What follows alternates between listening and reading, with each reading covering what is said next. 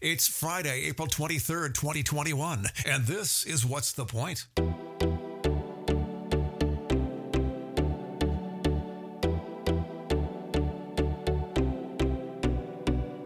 On the show this week, more allegations against Brampton CAO David Barrick. A now former employee spills the beans on the controversial hire who has links to the Conservative Party and Mayor Patrick Brown. To talk about it are this week's hosts, Nita Zafar, Joel Whitnable, and San Graywall. Now, here's San Graywall. Hi, everyone. We have a pretty quick show today on the story we're going to talk about right now. It's breaking as we speak. Bombshell allegations out of City Hall in Brampton. A senior staff member has basically accused CAO David Barrick of some pretty wild misconduct, brutal corruption that is being alleged. At this point, it's just allegations. The Pointer's done a lot of reporting on the CAO, so we know that there's been some very troubling behavior on his part. We have Netta Zafar with us, our great reporter out of Brampton. And Netta, I'm just going to get you to unpack everything for the listeners. What's going on with these allegations? Yeah, so the allegations are pretty damning. It was a bombshell email. That's like the best way to describe it. And there's themes of nepotism, there's bullying, there's corruption, there's racism. According to Gurdeep Kaur, who sent this email, that's going on in City Hall right now. And I got the chance to interview her yesterday, the former director of corporate projects and liaison in the CAO's office. But in between calls with her, she learned that she was actually fired, and that email may have a lot to do with it. So some of those allegations, I'm just going to talk about them really quickly. One of the biggest ones is the MDC. So the Municipal Development Corporation is something the city has been discussing since the last term of council. It kind of got a lot of heat in the last couple of months because the contractor who was hired to kind of work on this plan, his name is Brett Bell. He's the director of Manesco. He's a close associate of Mayor Patrick Brown. The two, used to be in conservative youth group together. They're friends. There's media articles that Brett is clearly supporting Brown. And what it seems and what these allegations are pointing to, and the conversations I had with Ms. Kaur, it's saying that he was pretty much just given this contract. And she says that the budget for this was around $300,000, and it just doesn't seem like that happened. And the kicker of all of this is that he was given this contract when his company wasn't even registered, so it wasn't even a thing. So that raises a lot of red flags, and there was supposed to be a workshop on it. Supposed to be last week of April, never happened. Nobody knows when it's going to happen. And at this time, based on what she's telling me, Barrick's in damage control, talking about throwing out evidence, saying that we have to double check these things. There are colleagues who are standing up for him. It's really a big mess. And that's just the tip of the iceberg here. There is a lot of criticism on him hiring his friends, and that includes Robert Yambos, who used to work in Niagara region. He was implicated in the Ombudsman's investigation titled The Inside Job, along with Barrick and Jason Tamming, who works with the city as well. So there's a lot going on here. We can kind of go on about this for days and days and days. It's not a pretty picture. Okay, and I'm just going to connect a few dots from the Pointer's understanding. We received this email directly from Ms. Kaur, Gurdeep Nikki Kaur, the now former senior staffer with the city of Brampton. She sends this out early Thursday morning at around 5 a.m, and we get one of the emails as well, and subsequently we interview her. And later that day, hours after she sends this bombshell email out filled with allegations, and she's provided the Pointer with quite a bit of the evidence that backs up the allegations that she's made, we find out around lunchtime, just after lunch, later the same day, that she has been fired. And there's some odd excuse apparently that's been used. We're trying to sort of sort that out. It's hard to get information from the city right now, but we're getting what Ms. Kaur is willing to tell us. She obviously has to protect herself legally.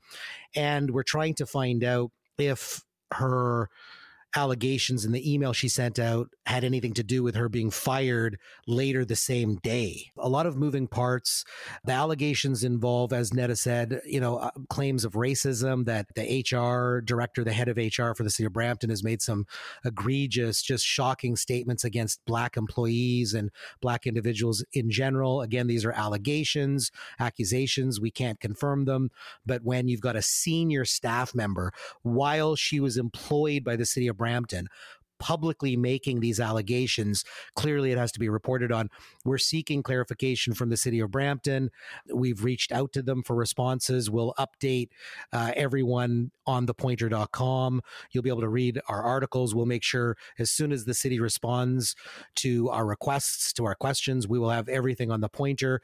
But right now, Netta, it's my understanding, correct me if I'm wrong, it looks like council is going to be moving. They've pretty much confirmed to us that their intention was to bring in a third-party investigator to investigate CAO David Barrick. Yes, and that's what I've been hearing as well. There are no details around this right now. We don't really know how this is going to look. This is something people have been asking for a very, very, very long time. As we all know, there's been dozens of emails, all of them anonymous. All of them have stated that, we need an investigation. And that's what makes Ms. Kaur's email unique, is that she stood behind her allegations. And we should point out that a lot of the allegations that have come forward since December, many, many different sources, they have stated that they are either current or former employees of the city of Brampton. But unlike Ms. Kaur, who's put her name to it, and she's come out very publicly. I know she's already done media interviews today. As Netta said, we interviewed her yesterday. So she is putting her name out there very publicly, whereas up until now, all the other allegations and accusations that the Pointer has received, whistleblower communications, and very, very detailed. I would actually say one of the emails that we received in December was by far the most detailed of all the allegations, even more detailed than Ms. Kaur's allegations yesterday. But all of those other accusations in the past didn't have a name to it. They said that they were a former employee or a current employee of the city, but they didn't put their name to it. Now Ms. Kaur has done that. Joel Whitnable is here with us, one of the Pointer's journalists. What do you think about this third-party investigation? You've dealt with a lot of this sort of thing in municipal government. What's your take on approaching it that way? Yeah, unfortunately, my experience with these sorts of investigations does not give me much hope that we'll see any sort of resolution to this situation. Typically, these sort of things, when it comes to hiring a third-party investigator, can be filled with potential conflicts of interest. What the citizens of Brampton really need right now is to ensure that whoever this third-party investigator is, that they're completely independent. A lot of the times I've seen in the past that these investigators are handpicked by members of council. I dealt with a very, very similar situation in the city of Oshawa, which happened back in 2013. Similar allegations of bullying, with actually the CAO there sort of ordering around staffers and telling them, essentially trying to order them to find certain reports and essentially make certain findings. And when the city's auditor general at that time came out with a report sort of laying all of this out, council essentially did this same thing and had a quote-unquote third-party investigator, independent investigator, come in to look at it.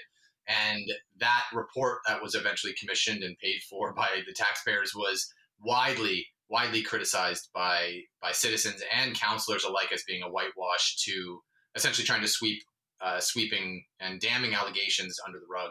That is my biggest concern when it comes to municipalities investigating their own. It's really hard to find an investigator that is completely independent. And I think that needs to be priority one here, because as Netta has really said, these allegations are incredibly serious.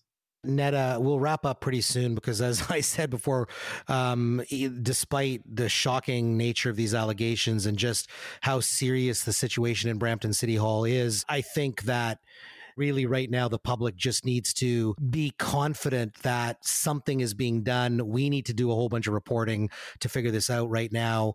But the Brampton taxpayers, residents, what's the sense? We're hearing a lot of people saying, just fire David Barrick already. How much more evidence do you need? You can mention, some of your reporting that you've done over the last couple of months to highlight what are the things that he's already done.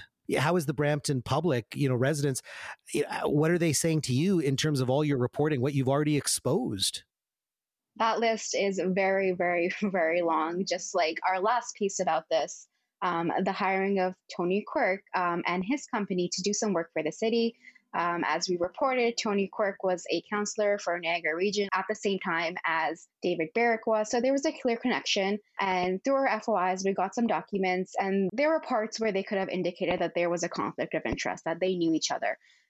Those parts were all left empty. And just before that, we reported again on the MDC, how there was that connection and how much this project cost. And nobody knew about it. Berwick never talked about the connection between Brown and Bell. There's no public record of that. And when we were talking to counselors about it, nobody knew about it. And the same goes with a lot of the things that the CAO does. Nobody really knew that the FOI process was moved out from under the city clerk. And when we reported on that, a lot of people told me, I guess that's why my FOI has never gone through. Or I guess why this, it hasn't happened, just because he's doing these sneaky things that nobody really realizes. And I think for the first time in this Corps' actions, the public might feel a little bit liberated because, like I said, we have all called for the CEO to be investigated, but they were just nobody was willing to stand behind the allegations and the claims that they made. She did. When I was speaking to her, I didn't get the sense that she was afraid at all. And she wasn't scared at what she was doing. And she told me multiple times through our interview, she thought people deserved to know this. And this was information that affects the city. And I really hope that it brings some sort of answers. I just hope this investigation does what the Brampton taxpayers and the residents of Brampton needed to do.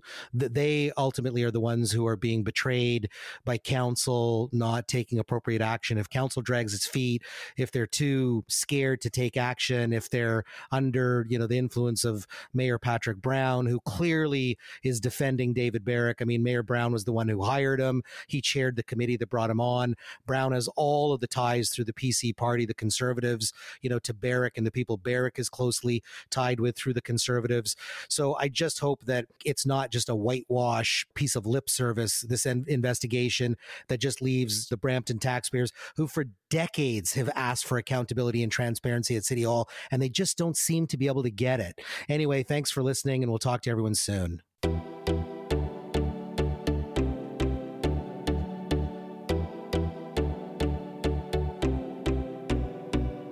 This week's show was hosted by Sam Graywall, Nita Zafar, and Joel Whitnable. Produced by yours truly. Music from Shahed. Check out new episodes of What's the Point weekly here at thepointer.com. I'm Jeff Chalmers. Thank you for listening. See you next time.